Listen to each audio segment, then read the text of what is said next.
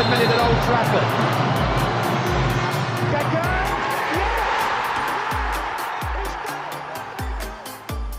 Messi, encara Messi, encara Messi, encara Messi, encara Messi, encara Messi, encara Messi, encara Messi, encara Messi, encara Messi, encara Messi, encara Messi, encara Messi, gol, gol, gol, gol, gol, gol, gol, gol, gol, gol, gol, gol, gol, gol, gol, gol, gol, gol. Welcome to Kringle Talks Football. Hello and welcome to a brand new episode of Kringle Talks Football.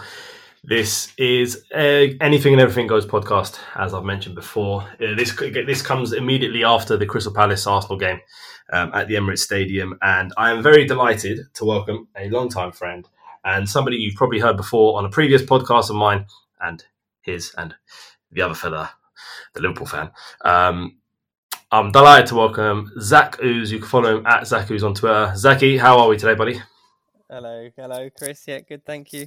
Long time no speak on the podcast. It felt really weird not to say as always and then introduce Bav as Bav underscore. Yeah. We'll just have. So tonight's game, wow. This is going to be a very quick one, isn't it? Yeah, there wasn't much to talk about really, is there?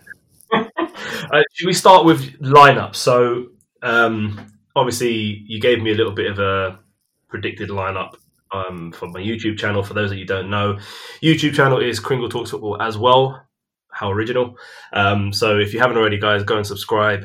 Follow me on Twitter as well, Mr. CJ Wright. Subscribe, notification button, all that jazz that you find on YouTube.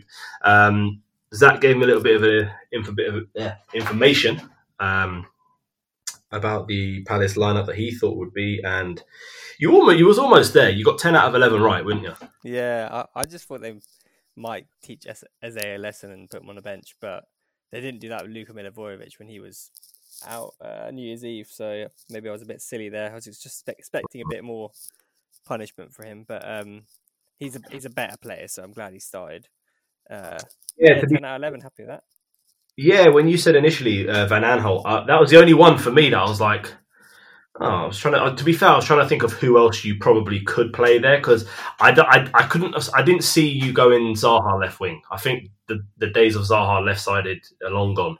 Yeah, particularly in this formation, the 4-4-2, he won't work hard enough defensively, and we need him up the higher end of the pitch because we sit so deep. We can't have him on the left mid.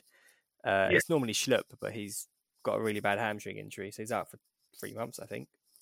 Ooh, I didn't know it was 3 months. Jesus, 3 months apparently. Yeah, which they're normally like 6 weeks. So yeah, bad. Was he like a grade whatever a tear is? Yeah, I don't know. We're pretty bad. Bad. It's just bad. But to be fair, he's been really good actually. Sorry. Yeah, no. He has. I was going to say is I wasn't surprised to see Eze starting because I think alongside Wilf, he's definitely your most dangerous player in terms of creative outlet and doing things that kind of other players in the squad can't. So yeah, I wasn't too surprised to see him in the starting lineup. And I mean, my prediction for our starting lineup was not accurate, if I must say. I didn't obviously knowing now that Tierney and Pablo Mari both had a not an injury as such, more of like a tight hamstring, tight calf. It's just precautionary in it, just to leave him at the side. And I wasn't that fussed because I think Tierney's played a lot of football, and you've got to be careful with him anyway because of his injury record in the past. And obviously, Maitland-Niles came in at left back. Judging by what I saw on Twitter via the Arsenal fans, not too disheartened by that. I think everybody was quite on board with it to start with. Not as much so as the game went on. Let's be fair. Off the pace. Oh, he wasn't great at all, was he? Let's be fair.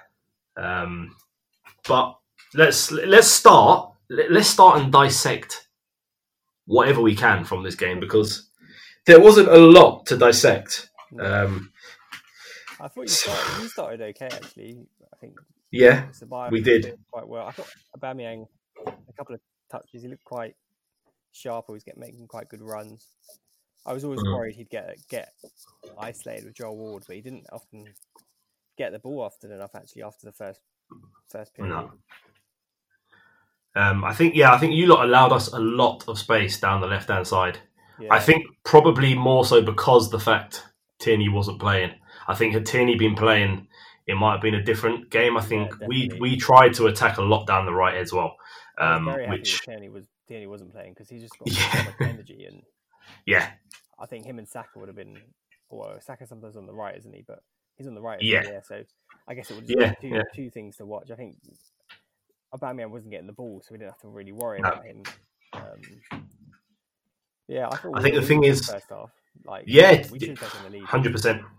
Yeah, 100%. I agree completely. I felt, to be fair, I mean, I want to watch the game back, especially the first half. I think there was a couple of opportunities where we got into, I'm not going to say dangerous positions because they weren't, but it was more at least attacking third positions where the final ball just wasn't there. Yeah. You know, the only one I really looked back on was I think it was Smith Rowe played the ball across and he aimed for Lacazette, and I think Bellerin took it off his foot. But other than that, I mean, the funny thing was, I think a friend of mine texted me about 5 minutes before that going, I don't know what's going on with Aubameyang. He can't dribble past people. He can't even take any shots. And then about a second later, he went, and then he done that. And I'm, as you know, like most games at the moment, I'm like about a good 20 seconds behind. So I was like, what did he do? What did he do? I'm texting. And then I looked at the shot and I went, he took a shot. Yeah. He didn't score. He just took a shot. But no, I thought you were definitely the brighter of the two teams. And because where was he playing last year?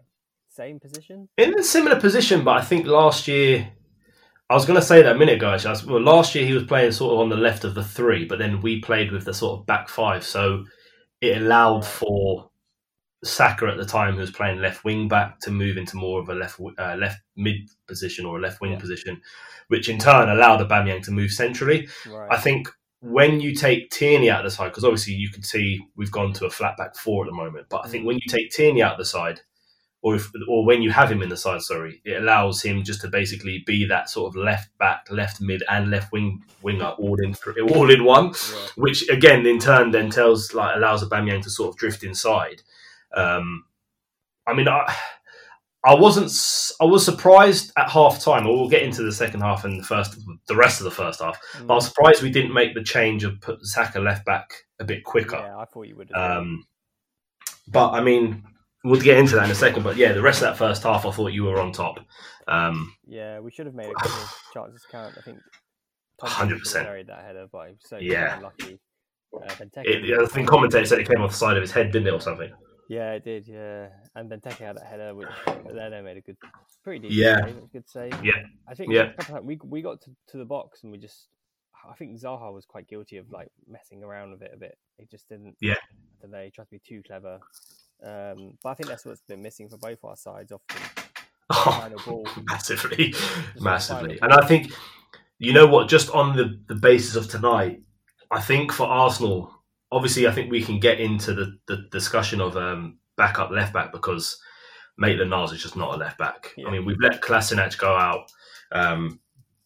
By all intents and purposes, he's not a left back, he's more of a left wing back, but Maitland-Niles just wasn't on it. Yeah, he's gone to Schalke on loan for the rest of the season. Oh, that's where he came from, didn't he? Yeah, so and one of the stipulations was that he was made captain. Huh? Which he's been made captain. And so he turned up at Schalke. They'd been on they hadn't won a game in like 31 games or something ridiculous. Yeah, I saw that. And his first game, they won 3-0. Wow. Yeah. But I mean, like I was saying, the pressing need obviously for a backup left back anyway, especially if Tierney's injury or at least his fitness is sort of up and down. Yeah. But the need for creativity in the midfield, I thought, as well as Emile Smith-Rowe has done the last 4 or 5 games, he's definitely, you can't allow him to do the job by himself. He needs somebody who's more experienced, who can take the game and he can learn off of. I think, there's, rumours of David Ornstein's tweeted that Arsenal are interested in trying to sign at least an attacking midfielder so that Smith-Rowe can learn off of and then eventually take over from permanently. Yeah. But I think the pressing need for somebody else to come in to give you that is very, very evident, because not that he had a bad game, but he just wasn't as influential as he has been in previous games. They're a bit of a dying breed. I can't really think of many people you could get off the top of my head. I think, he is definitely a dying breed. And I think if you allow, I mean, I've said it many times before that without trying to steal Man City's formation, but having the way they play with that sort of, not with defensive midfielder, you'd say, and I think Arsenal would look at Partey as that. Yeah. And then you have basically two players who, in an attacking sense, can run off it. So if Smith Rowe's one of them, good, that's fine, because he can learn still on the job. But then you also have somebody who's more suitable to that role. And I think the links to players like Julian Brandt or Emi Buendia are heating up a bit more now than they were sort of at more pressing times. And so I think that's the way we'd go forward, especially with Smith Rowe, because his link-up play, especially with the likes of Saka and Lacazette, have been fantastic the last few weeks. But tonight, I think, credit to Palace, to be fair, you snuffed it out quite often. But as well, side note for Arsenal, I thought Xhaka and Ceballos in the midfield were fantastic tonight. And like Milivojevic and McArthur are great as well. Yeah, I was going to say, it was a battle of the midfield, and both sets of midfielders stood up perfectly. Arguably, those four were the best on the pitch, probably. And that's probably 100%. Yeah, I'd agree with that. They defended really well. I think all of them made great tackles, blocks. Yes.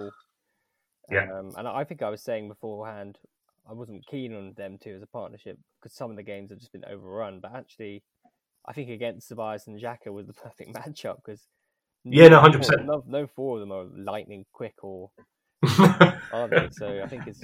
And I was going to say, and to be fair, it suited.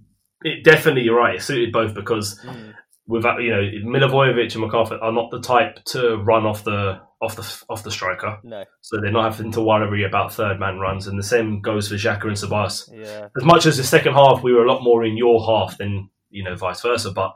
Yeah. So you never really saw Ceballos or Xhaka sort of get into the final third. They sort of got to the final third and went, okay, that's it. McArthur, he used to do that. Yeah. Pop up the odd goal. I think that's what's missing from Ceballos' game, isn't it? I thought he'd probably be a bit more creative in the final third. But a couple of great passes today, but I thought he'd fantastic. Number 10. Well, maybe not goal scorer. Yeah, I think when we initially signed him, I think that was the plan. Sort of to use him in that role, sort of, because I think Mesut Ozil was still in and around the first team, so it wasn't as if he'd been completely frozen out by that point. And I think Ceballos was brought in initially as that, and then as the sort of months grew on, it was kind of evident that he wasn't a player like. I'm not going to use Ozil too much because Ozil never really made that third man run, but like De Bruyne, who makes the running off the striker, he was never that. He's never been that. So it's quite difficult. And I was like, okay, cool. So now where do we actually play him? And then it sort of got deeper and deeper. And then it was just the case of sitting alongside Xhaka, which, I mean, last season after the restart, I think we spoke about it previously, but after the restart, he was one of our better players. Yeah. But again, without any end product. Yeah. So as much as Arsenal fans were really delighted to see him sign back again, it was kind of like, okay, cool, but we definitely need an upgrade on this. And I think it's okay if you have the four of them. We have Tierney being creative and Bellerin, but Bellerin has just dropped off massively. He hasn't developed from his young age when he was in everyone's FIFA team and just for his pace. I mean, as well, didn't he? He did. I mean, I've been watching his journey on his YouTube channel on about his return to football from the ACL injury, and it's. I mean, if you get a chance to watch it, I would suggest it. It's been quite an eye opener in terms of into the sort of ins and outs of a footballer's day-to-day life, let's say. And obviously it's quite funny. He referenced, I think, in one of the episodes about what fans have been saying about him, about he should just focus on his football, leave the hair alone, leave the fashion alone. And it was like, I mean, it's definitely something that gets the footballers. And he also referenced the fact that during the time of being out injured, he was not drinking heavily, but he was definitely drinking a lot more than he would usually do between matches, because he said he just felt in such a dark and lonely place. It must be horrible when you have a long term footballer. I mean, to be fair though, this season, obviously you don't watch as many Arsenal games as I do, but this season I think he's got 6 or 7 assists for us already, which for a right back's not bad. Yeah, I mean, you put it on the level of No, it is all competitions. Yeah, I think he's only got 2 or 3 in the Premier League. But you go along the lines of like Trent or Andy Robertson, and they're just in a league of their own. So you sort of, but he's not one of our better players because I've sort of advocated quite a while that I think we should be looking to upgrade in that position anyway. How old is he? Is he still got? I think he's either 25 or 26. Okay, he joined in 2011 as a 16-year-old. He's 25. Can you see him getting? No, he's not going to. No, he's not going to get any better. He's not. And the thing is with him, he's not necessarily at a level where you can comfortably say, okay, cool, look, we could easily upgrade on a 10-time better player than this person, or we could leave him because he's going to give us a 7 out of 10 performance every game, and he's not quite at that level. Like, like say, for instance, like Azpilicueta, or on the left-hand side, like when Monreal was playing, or even Zabaleta or Sanya. Yeah. They weren't really getting you goals or assists. They weren't bad. They every game. Yeah. But they do a job, and they would give you 7 out of 10 performance like every game. yeah, basically, yeah. He does a job for you. He's not going to get any better, but he's not getting any worse. Yeah. Until he gets to an age where it starts to improve. Exactly. Yeah. But I don't think with Bellerin he's at that level to rely on him every game. No. So he needs. It's silly, but I've said it in the past. Second choice. Oh, massively, 100%. But I think there are rumours that Barcelona are looking to sign him in the summer. Which, listen, I'll take it because he's not going to another English club, and he's going back home where he can spend time with his family, which he said he wants to do. So is he from Barcelona?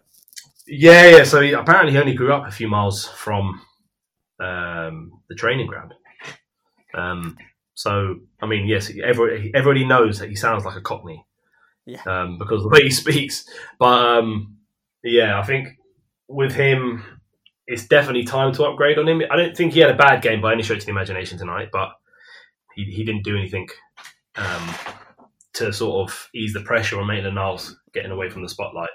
But yeah, going into the second half, I mean, what really happened in the second half? Because I don't remember. Pepe came on, didn't they? Basically, yeah. There was quite a funny commentary where it was like, Pepe, to party. I can't remember the way the commentator said it, but it was quite a funny one. Much, to be honest with you. I don't think did we have a real chance in the second half? I think your only real chances were the Zaha ball across the box, which Xhaka blocked. Yeah. And I remember you messaged in the group saying that I was surprised Zaha didn't go for it. And to be fair, so was I, considering Luiz had just been booked. Oh, had he? Yeah, it was literally 2 minutes before that where Luiz got booked for me and Zaha in the face. I think he's on the other side of the pitch on the left. He's definitely taking him on. No, 100%. Yeah. It's weird. He can go either way when he's on that side. But he doesn't feel like he can go either way when he's on the other side, which makes he kind of reminds me of me when I'm on a football pitch. I always go on the left, don't I? I never really cut in on the right, or I can't cut outside to the right. You need both feet on the left, but not on the right. Not at all. And then I think your other chance was the. Well, actually, no. I think not. It wasn't a chance. It was the Zaha went, or the IE one, but the other one where I think it was the corner came in. I think somebody headed it down and. It either bounced off of Joel Ward's knee or MacArthur's knee. Oh, MacArthur, yeah. It was Benteke, I think. The IE one was a bit of a chance. And Zaha with Holding. Yes, that was the other one I was going to reference. I thought he would have burst past Holding, but Holding did really well, I think. It wasn't a penalty. Holding is holding it down. Yeah. And to be fair, like I've said it before as well, I'm so happy that he signed that contract. He's still 25 years old, he's English, and he is actually getting better. That's the thing with Holding. He's not sort of staying in that position. He's definitely getting better with each sort of passing game. Yeah, and I guess centre-backs typically reach their peak late 20s, don't they? So he's still got a few years to get even better. And to be fair, if we sell him this summer for, we're not going to get 40 or 50, but 30 million for him, then it's a bloody good deal from Arsenal for a English centre-back. So, but yeah, I'm surprised as well, like you just said, that Zaha didn't burst past him. I think Had that maybe been 15, 20 minutes earlier with the pace of Zaha, with the sort of relatively more freshness, it might have paid off for him. He just didn't have the best of games today, I think. No. And the players that you're sort of looking... Yeah, sorry. I think we just set such high standards for him because he is our best player and he often is the match winner or he's the one that creates everything. And when he doesn't, we're like, oh, he's having a bad game. But maybe he's just not having as good a game as he can. Yeah, I was going to say. Yeah, and I guarantee if you looked at the stats, he probably does everything that he usually does. Yeah. But without the end product. Yeah. I mean, it's it's similar for us in terms of this season. You're not really looking at Aubameyang to make the difference. You're looking at Bukayo Saka to make the difference. And I thought he did a couple of decent things. I think Mitchell held it down quite well on that side against him. There's a couple of times where Saka didn't get past him, but he sort of cut back in on the left and he just lost Mitchell to get the ball in. Yeah. But the final ball wasn't the best. Yeah, no, Mitchell's been doing really well. He's a great defensive fullback, so I think he reminds you a bit, obviously he's going to get comparisons with Wan-Bissaka, and Wan-Bissaka's a great defensive fullback, and I think people were expecting a bit more from Wan-Bissaka at Arsenal, at United. But I was never that convinced because I saw him play 20, 30 times, and he's so good on the back foot, but he's not great going forward. And playing at United, we've had more of the ball, and obviously he struggled to adapt to being more of a balanced attacking, sometimes right back. And I think Mitchell would struggle as well. He's not great going forward. He plays it really safe. He can ping a ball in, but not whip like a Lucas Dean or Robertson. He can just kind of float it. But defensively, he's great. His positioning's brilliant. His man marking's great. So I know you keep trying to say, "Oh, we should snap him up," but I don't think he would suit you at all because he wouldn't be a good backup for Tierney. Because he wouldn't offer that threat going forward. I think the only thing is, the only thing I think with that is, and without sounding like Arteta is the best manager in the world or Ole Gunnar Solskjaer is not, but I think it all comes down to the management and the coaching of the player as well, maybe. Yeah, but I also just think technically he's just not got it. Is he not? Okay. I don't think he's bad on the ball, don't get me wrong, but he's very risk averse, and maybe that's the management side of it, but also sometimes the player, you can kind of tell when they get the ball, like he's very rigid. He's not. I've never seen him be a player. Okay, and to be fair, I was going to say, you take Tierney out. That is quite poignant in Tierney's game. Yeah, that's like he's definitely somebody who can take. He can definitely take a player on, and that's what I've been loving about Tierney. And that, you know what? Going back to Bellerin slightly, that's what Bellerin used to do. Yes, he used to do this thing where he used to do this thing where he'd sort of have the ball on his right foot and sort of just like do that little sort of shuffle across the left, but burst it forward.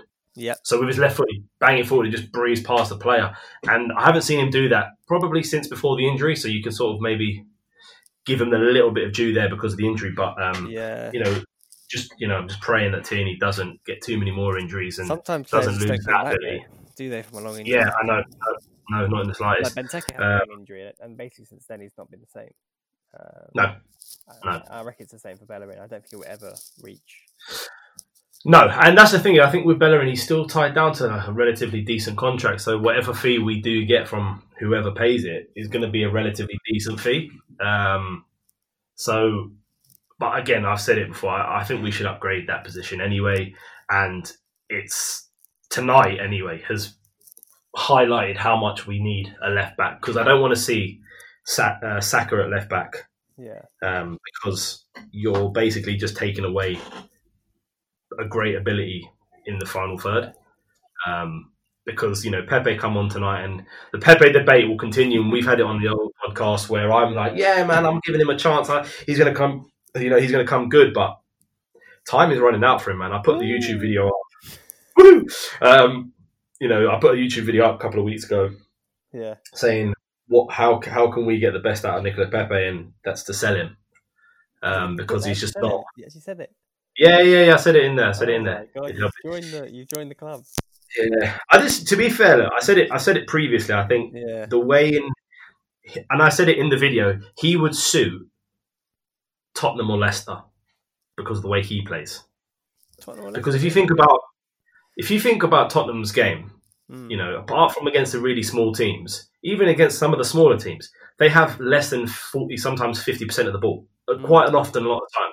So, and if you look at them this season, come on, they're two players that they're relying heavily on is Son and Kane, and it's literally pump the ball forward or at least get the ball forward to one of those two and make something happen. Yeah. Which with space in behind, and that is what Pepe's good at. He's good at the ball in behind. He's good at getting the ball behind.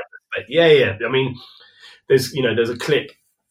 It's got about a 10-minute clip of basically all of Nicolas Pepe's goals at Lille, and barring the odd free kick or the odd penalty, I'd say at least 87-89% of that is him.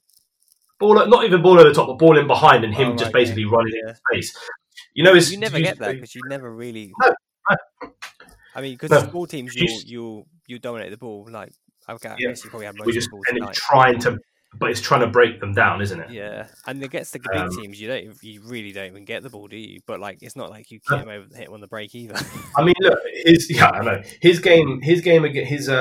goal against Sheffield United earlier in the season was a classic example of that. I think it was Bellerin actually who beat the press and basically got the ball out to Nicolas Pepe on the right hand side, and Pepe had so much space to run into, he just literally ran with the ball, slotted it into the bottom corner, but against teams that sit in, give us play with a low block, he's trying too much to beat the man, and that's just not his game. He slows the game down too much. He tries to. Oh, way so much, and it's don't get me wrong, he's a very good player, but he's just not suited to our game. Technically, he's really good.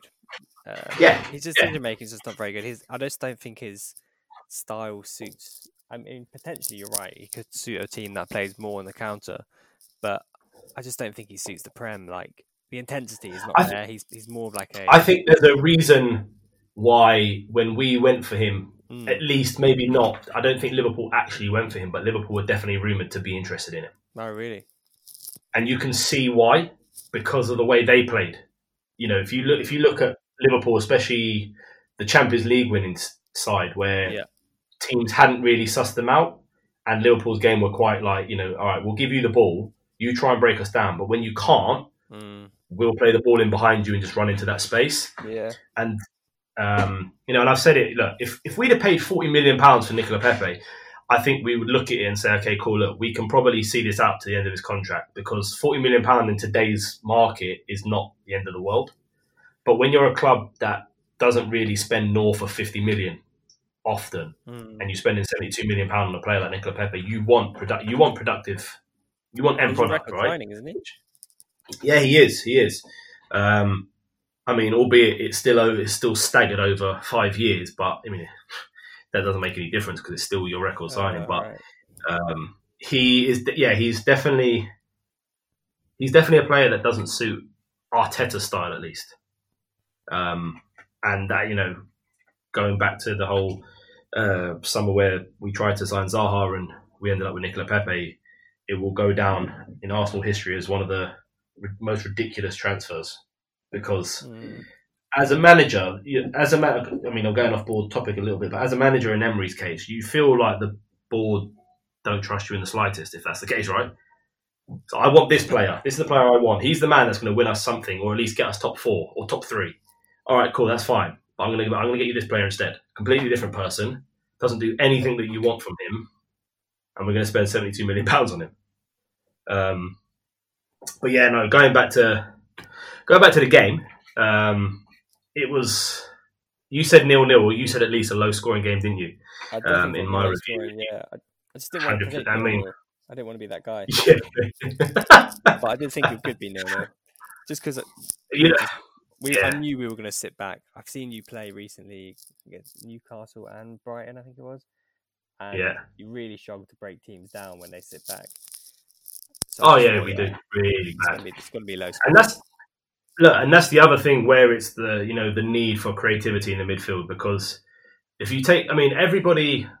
I was looking online. A lot of Arsenal fans were like, "All right, bring Partey on." It's like Partey is not an attacking midfielder, though. He's not a creative midfielder. Yeah. What does bringing Partey on do? I was slightly confused why we bought Ceballos off and not Xhaka, because I thought Ceballos, at least in terms of the passing, was a bit more productive in terms of going forward. So I wasn't quite sure why we bought Ceballos off and not Xhaka. But bringing Partey on didn't do anything other than just shore us up in the midfield. I mean, he won a lot of the balls. You know, he was definitely.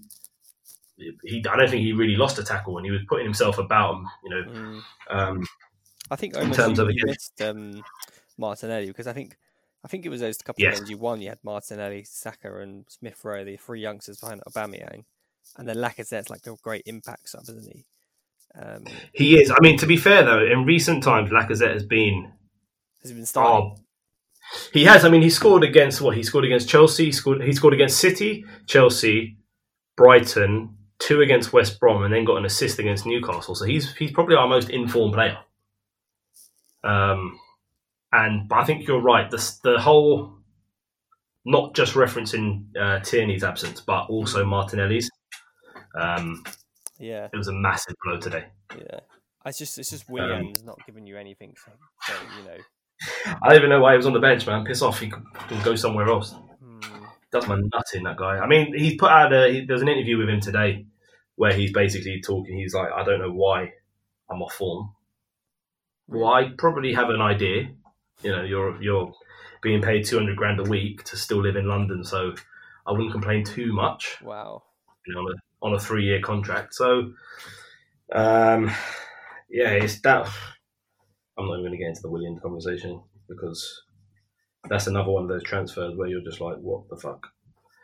What the actual? But he's just not done it either, has he? You know, we can all talk about Nicola Pepe not doing anything and costing that amount of money, but somebody in terms of Willian who has won every single trophy that you could offer up to a player to win, and he's not being able to produce in the slightest. Yeah, it's like I'd almost prefer to have our bench than yours, because I just looking at your bench now.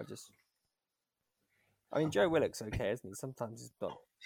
Joe Willock's okay. I think he needs a loan. I think he's a mysterious player. Yeah, you don't know quite what his best position is.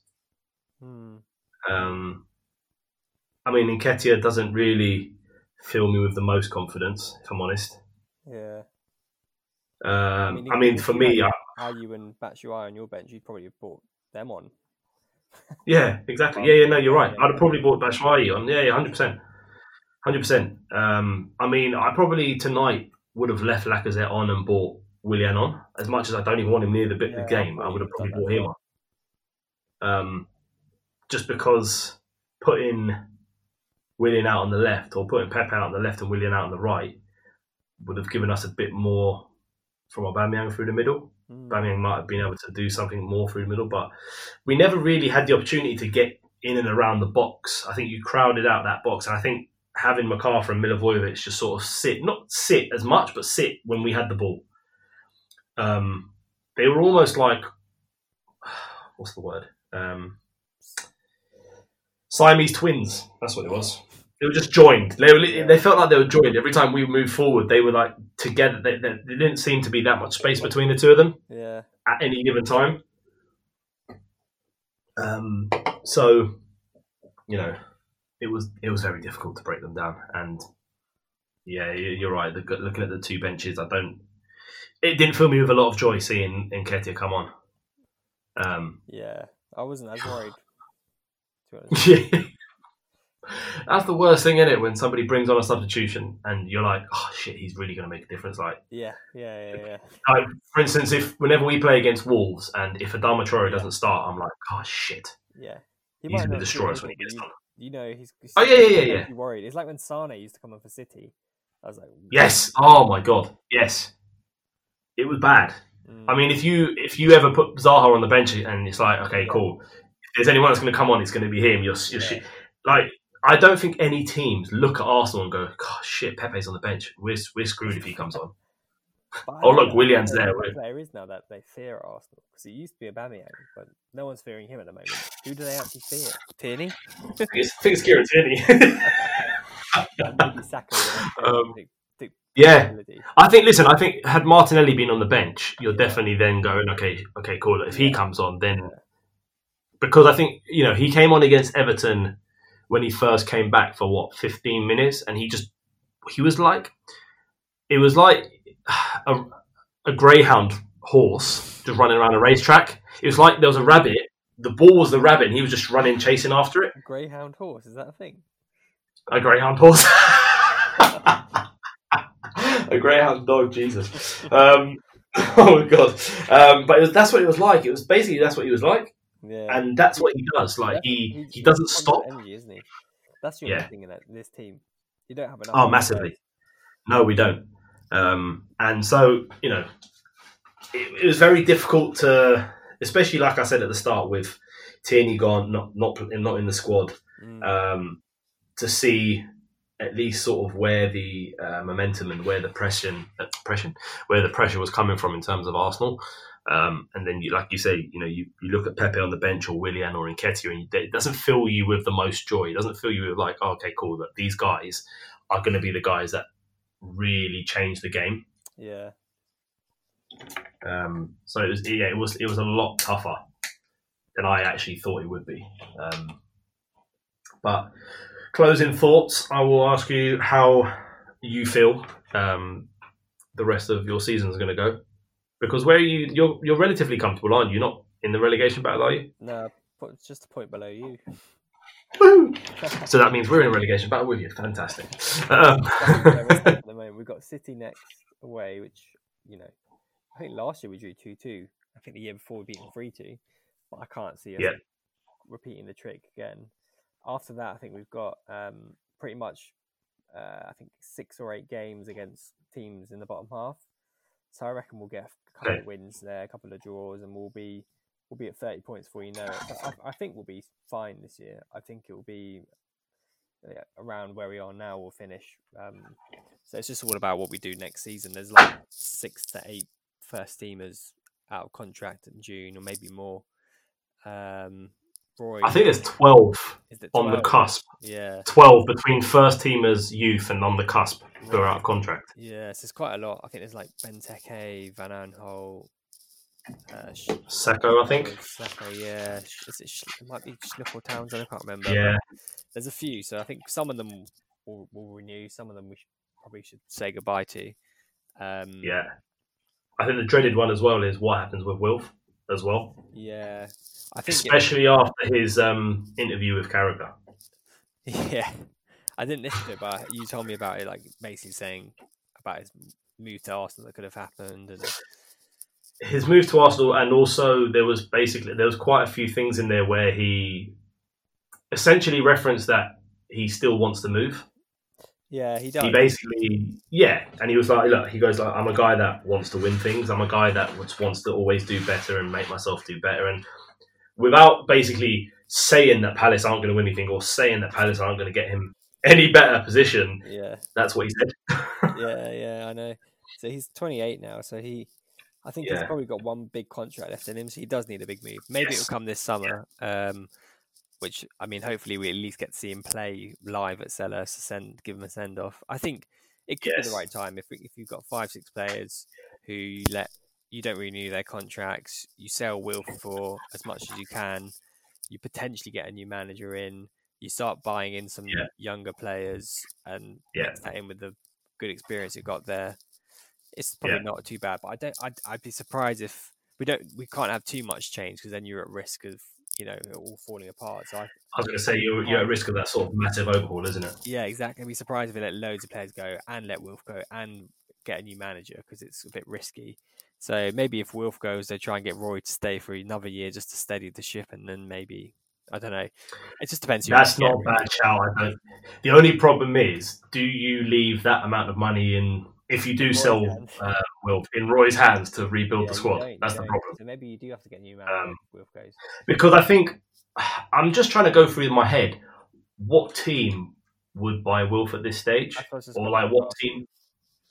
Because I don't, look, obviously a lot was made about us trying to sign him the summer we signed Pepe. I don't look at it now and think we'd go back in for him. I think there's rumours that we're interested in this young player called Manor Solomon from Shakhtar Donetsk. I think he's 21. He's a winger, plays in the same position. So we're sort of erring on the side of below 25. And I think that was one of the reasons why we didn't try a lot more for him in that summer we signed Pepe, because of the resale value. We wouldn't get anything back for Wilf. And then I look at Everton, who I think are doing relatively similar things. I don't think they would look for him, because again, they're playing 4-4-2, and they've got Richarlison and Calvert-Lewin. unless one of those two leave Everton, So they play 4-3-3 with Rodriguez on the right. it's more of a diamond 4-4-2. It's like Gomez, Decore, Alan, and then Rodriguez James behind the two. Yeah. Behind Calvert-Lewin and Richarlison. And like I said, unless one of those two goes, then I don't see them being like needed for that. Similarly with Spurs, I think they've got that striker Vinicius, whatever his name is, from Benfica on a loan, but with an obligation or an option to buy. Obviously, Gareth Bale is throwing up wonders, so there's no way he's not going to be in the side. He's doing so well at Tottenham at the moment. I don't see the likes of Liverpool spending ridiculous amounts of money for Wilf to not start, considering Jota's come in for 43 or 45 million and he's not guaranteed game time. Well, he is guaranteed game time, but not from the start. Yeah. So I'll probably look at somewhere like maybe a Borussia Dortmund who have been interested in him in the past. Yeah, the only clubs in the league who I think could potentially go for him is someone like Leicester, but they don't often splash the cash, do they? So no, and plus they've got like him. They could, but then they've got Harvey Barnes, who I look at. I mean, don't get me wrong, like Vardy's not getting any younger, but Harvey Barnes is 22, and I listen. There's a lot of players I take at Arsenal, but he's definitely one of them. Yeah, I think you're right. I think he'll probably go abroad. And I was thinking about it today, and whenever I spoke to James about it, he said, "Oh, I want him to go abroad." And sometimes I thought, "Oh, I don't want to see him still play," but actually, I would not want to see him play because I wouldn't want to play against him, and I wouldn't want him to kill. Yeah. And they'd be like, "Oh, exactly." They realise how good he is now. So maybe somewhere in France, maybe Dortmund, maybe sometimes he's linked to PSG. I was going to just about to say that with Poch. Yeah, Poch tried to sign him before at Tottenham. Yeah. I wouldn't be surprised if you have a front three of Zaha, Neymar, and Mbappe. That would be quite a scary front three. So good to watch, wouldn't it? Yeah, but I have a feeling. I just have a strange feeling, and plus, I don't think the fee would be as high if he went abroad as if he went to the Premier League. Don't get me wrong; like we've had this discussion before, where it's down to the team how much they value the player at. Yeah. But you're always kind of like, okay, what? Well, if an English club come in for him, it's 70 million. If a foreign club come in, it's 50 because you're not selling to a direct rival or somebody who's gonna probably adds a bit in the same league. I can't remember which summer it was. Summer where Everton bid something for him. Was it 50 or 60? I can't remember. Yeah. I think that was his peak value summer because obviously he's running down the contract a bit more now. Yes. He's getting a bit older. Yeah. So I think he's probably 50, 60 million now is probably what we'll be asking for. I mean, I think spoiler alert, I think it'll be Dortmund. I think Sancho, if he goes to United, Dortmund will go in for him. I have a feeling. But you know what? I was listening to another podcast with the guy, Dan, from Hopkin Looking to Kill One, HLTCO on Twitter. And he was basically saying that in Wilf's new contract that he signed, there was no release clause, there was no relegation clause, there's nothing in there that forces Palace's hand to sell. Yeah. Unless, and don't get me wrong, like obviously Palace fans, you're not going to begrudge him a move, but at the same time, it's like, well, you're our best player. If we've got X amount of players, like we said, leaving the summer, can we really afford to let you go and potentially let Roy go as well? Yeah, it's really tough to call. I'm just looking at the odds and I think Everton are favourites than you. Are they? Dortmund, really? And Atletico Madrid. I mean, Atletico, really? But I mean, Everton. I think the Atletico Madrid. Everton could get him. He wanted to go to Everton, apparently, because. But that was the summer that they signed Iwobi in the end, wasn't it? Yeah. For 40 million. So they bid the same for Zaha. Obviously, Palace turned it down. We said, yes, please take him. But I just don't think Everton really be the move that's going to get him the trophy. Like, No, it really won't. They might even get Champions League. They might get Europa League. But I think if you're going to leave Palace, surely you've got to leave to a club that's pretty established in the Champions League. I think you should aim to play in the Champions League. And I don't even think that's you at the moment. No offense. I don't think. Well, believe me, none taken. We've been at the Champions League for 5 years now. This will be the 5th year. I think he's got to go to a Dortmund or Madrid, Atletico Madrid or a PSG or somewhere like that, where he's guaranteed Champions League football. I'm just trying to work out if is he disciplined enough to play for Simeone? I can't see that.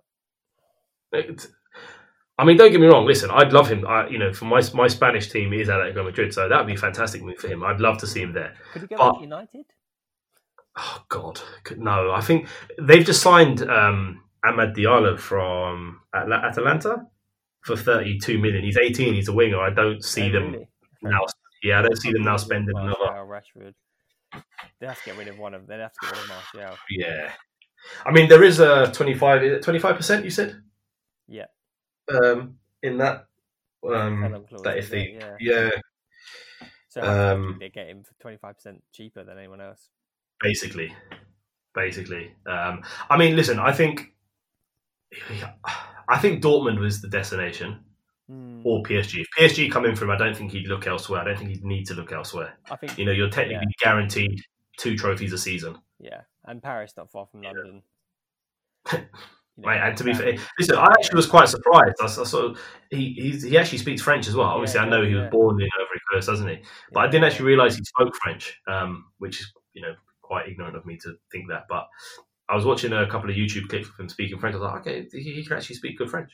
Not that I speak French, but I was listening to him speak French, thinking it was good.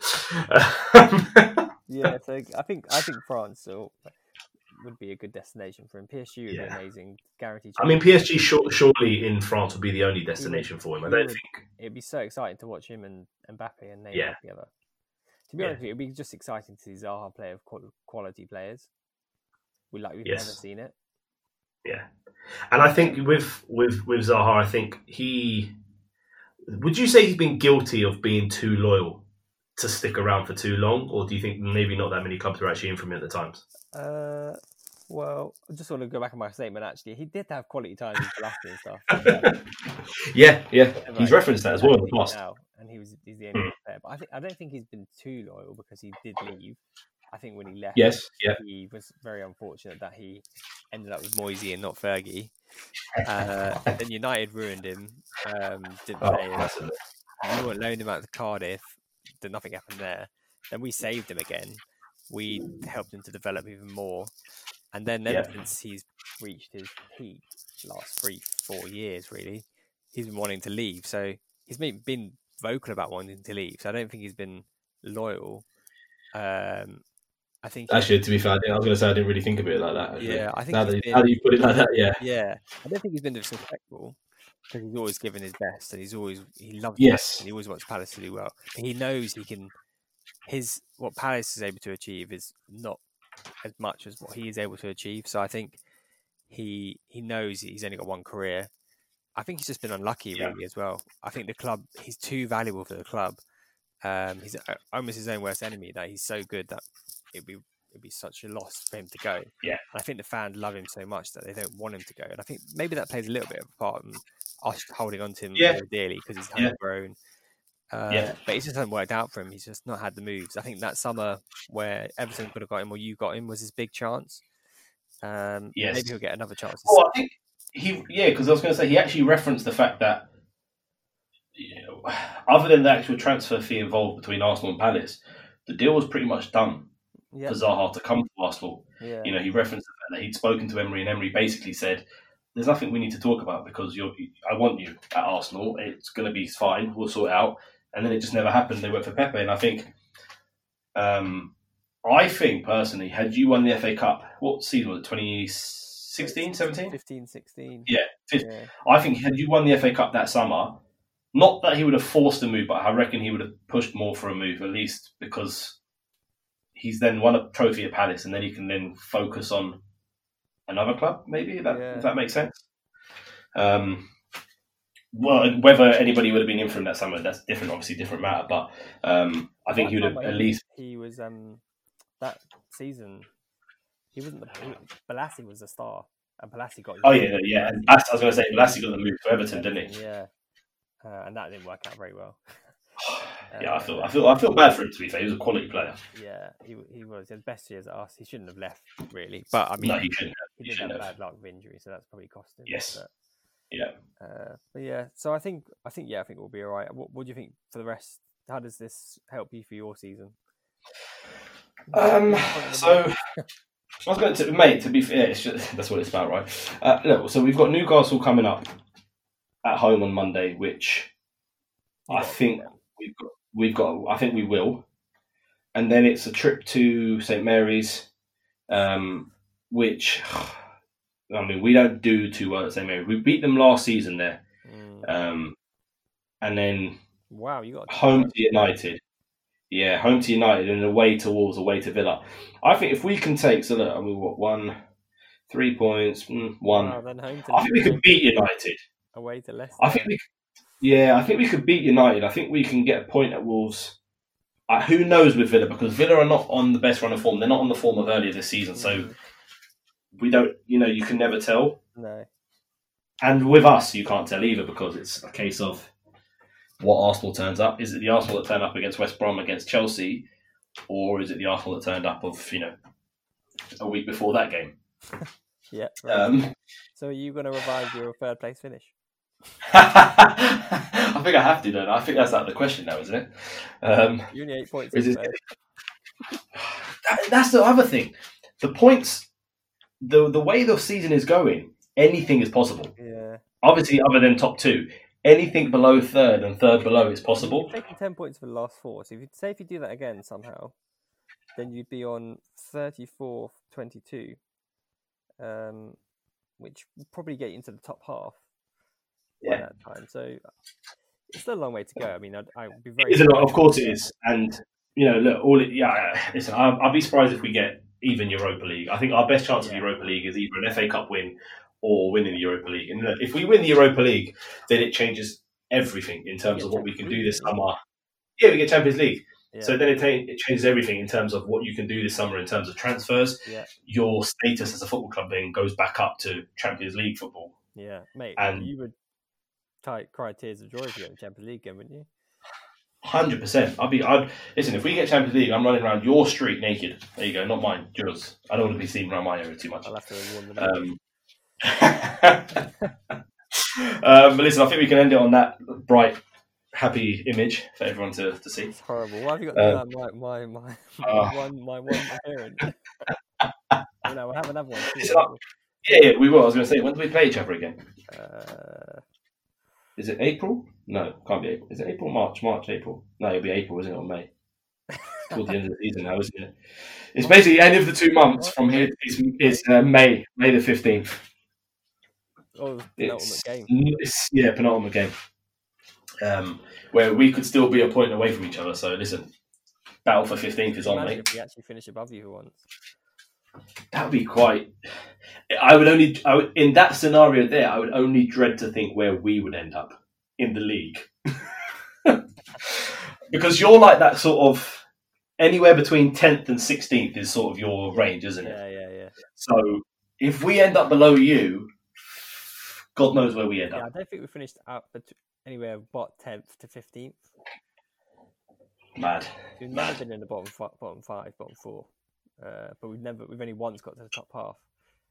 Yeah, and scraped it. You've got, I mean, for Arsenal, I think all of the top clubs have had one bad season where they finished like. Yeah, Liverpool finished 8th, United finished 7th, Chelsea finished 10th. Yeah. Spurs, I think, probably finished 8th, 9th, and 4th. I mean, we finished 8th last season. Yeah, but I don't think anyone's finished bottom half. So you've got to try and not do that. Hey, listen, history makers in the making, mate. Come on, record breakers.